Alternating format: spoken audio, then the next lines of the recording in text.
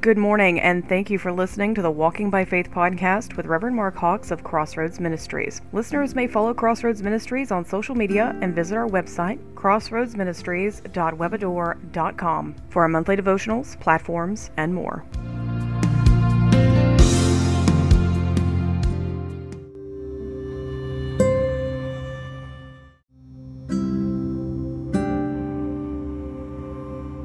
I want to thank you once again for being here with me today. This is Mark Hawks, and this is the Walking by Faith podcast. I want to continue in the fourth chapter of the book of James. Fourth chapter of the book of James. James talks about wars and asking things amiss. He says, "From whence come wars and fightings among you? Come they not hence even of your lust that war in your members? You lust and you have not, you kill and you desire to have, and cannot obtain. You fight in war and have not, because you ask not." Verse 3, "You ask and have received not, because you ask amiss, that you may consume it upon your lust." What were they doing? They were lusting after evil things. In the book of Numbers, chapter 11, the children of Israel came through the wilderness, and the Bible says in verse 1 of the 11th chapter of the book of Numbers, "And the people complained, and it displeased the Lord." What were they doing? They were lusting after evil things. It's wrong. The Bible says, "Seek ye first the kingdom of God, and of His righteousness, and all these things shall be added unto you." In 1 John chapter 5, verse 14, the epistle of John the Revelator, John the Apostle, John the Beloved, wrote and said, "And this is the confidence that we have in Him, that if we ask anything according to His will." Now, I can ask anything. I can ask for anything.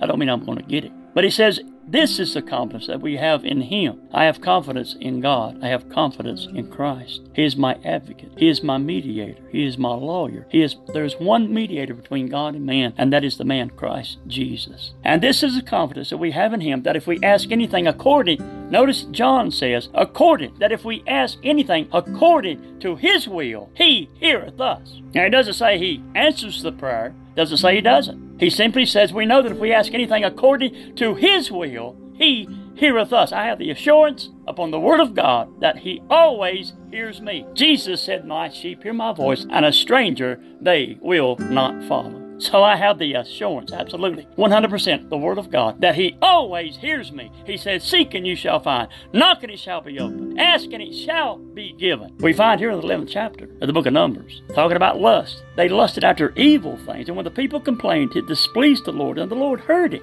And His anger was kindled, and the fire of the Lord burnt among them, and consumed them that were in the uttermost parts of the camp. And the people cried unto Moses, and when Moses prayed unto the Lord, and the fire was quenched. And he called the name of the place Tamariah, because the fire of the Lord burnt among them. What were they doing? They were complaining. They said in verse 5, "We remember the fish which we did eat in Egypt. It was freely. We had fish. Oh yeah, we had fish to eat in Egypt, and it was freely given to us. We did eat in Egypt." And He eat the cucumbers and the melons and the onions and the garlic. And the Bible says in verse 4, "And the mixed multitude that was among them fell a-lusting." Even while they were lusting and complaining, it says the mixed multitude that was among them fell a-lusting, and the children of Israel also wept again. "Who shall give us flesh to eat? Can God furnish a table in the wilderness?" They complained, and they lusted after evil things. In the book of Psalms chapter 81, verse 12, God says, "So I gave them up unto their heart's lust, and they walked in their own counsels." That's a wrong way to go. The counsel of the Lord is the best counsel, because the Bible says that He is the wonderful counselor, the mighty God, the everlasting Father, and the Prince of Peace. "There is no peace, saith my Lord, apart from the Lord Jesus Christ." And the greatest and the most wonderful counselor that there has ever been is the Lord Jesus Christ. He is called the Wonderful Counselor. But the Word of God says that He gave them up into their own heart's lust, and they walked on their own counsels. In the book of Romans chapter 7, verse 7, Paul said, "What shall we say then? Is the law sin? God forbid. But by the law, for I had not known lust, except the law had said, Thou shalt not covet." So he says, "You ask and you receive, not because you ask amiss, that you may consume it upon your own lust." They lusted after evil things. Verse 4, "You adulterers and adulteresses, know ye not that the friendship of the world is enmity with God?" In other words, it's hostile against God. The Word of God, the Lord Jesus Christ, and the Bible is against the world's culture. "Whosoever therefore shall be a friend of the world, is the enemy of God." I haven't declared war on them. They declared war on me. Once again, I say this again. I have not declared war upon them. They have declared war upon truth. He says, "Whosoever therefore shall be a friend of the world is the enemy of God." Verse 5, "Do you think that the Scripture saith in vain, the Spirit that dwelleth in us lusteth to envy?" Verse 6, but he giveth more grace, wherefore he saith, God resisteth the proud, and giveth grace unto the humble. Verse 7, submit yourselves therefore to God. Resist the devil, and he will flee from you. The reason why some people aren't tempted by the devil is because they're living so close to him. They got a nice, good, cozy relationship. Verse 8, draw nigh to God, and he will draw nigh to you. That's simple. It's easy. Draw nigh to God, and he will draw nigh to you. I guarantee if you'll make 1 or 2 steps, I guarantee you, like the prodigal son that came back, the father ran to him. I guarantee the father was making more. I guarantee the father was moving faster than the prodigal son was. The father was glad to receive him back.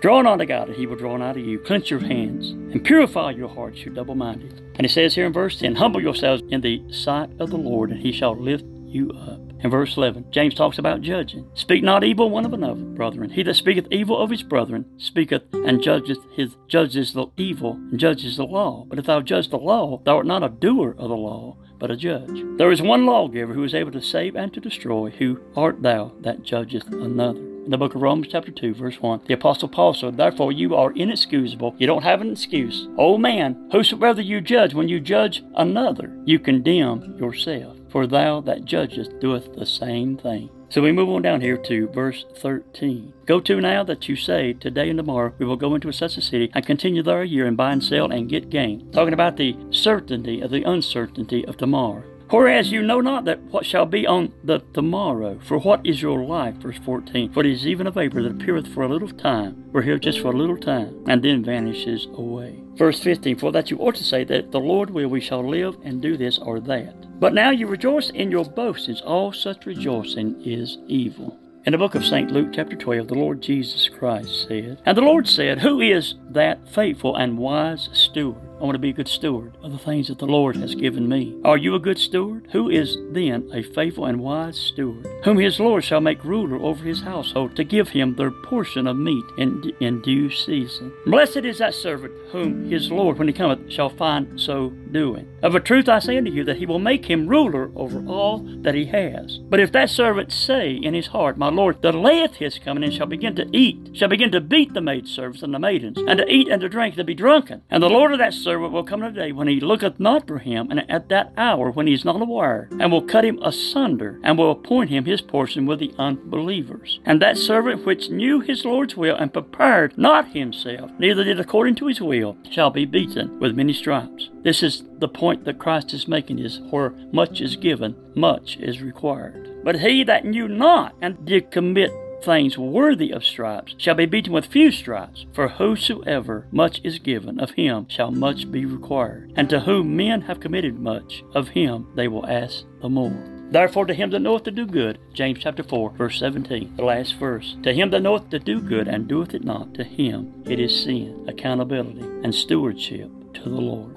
I want to thank you so much for being here with me again today on the podcast. May the Lord bless and keep you until the next podcast. In Jesus' name, amen.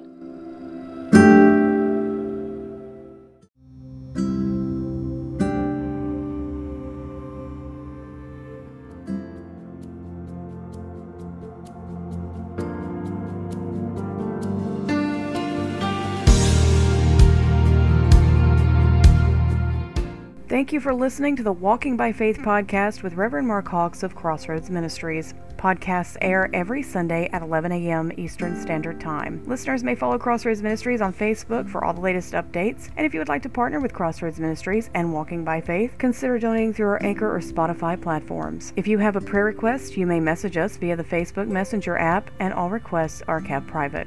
Because we walk by faith, not by sight, we hope that this message has touched your hearts and your homes this Sunday.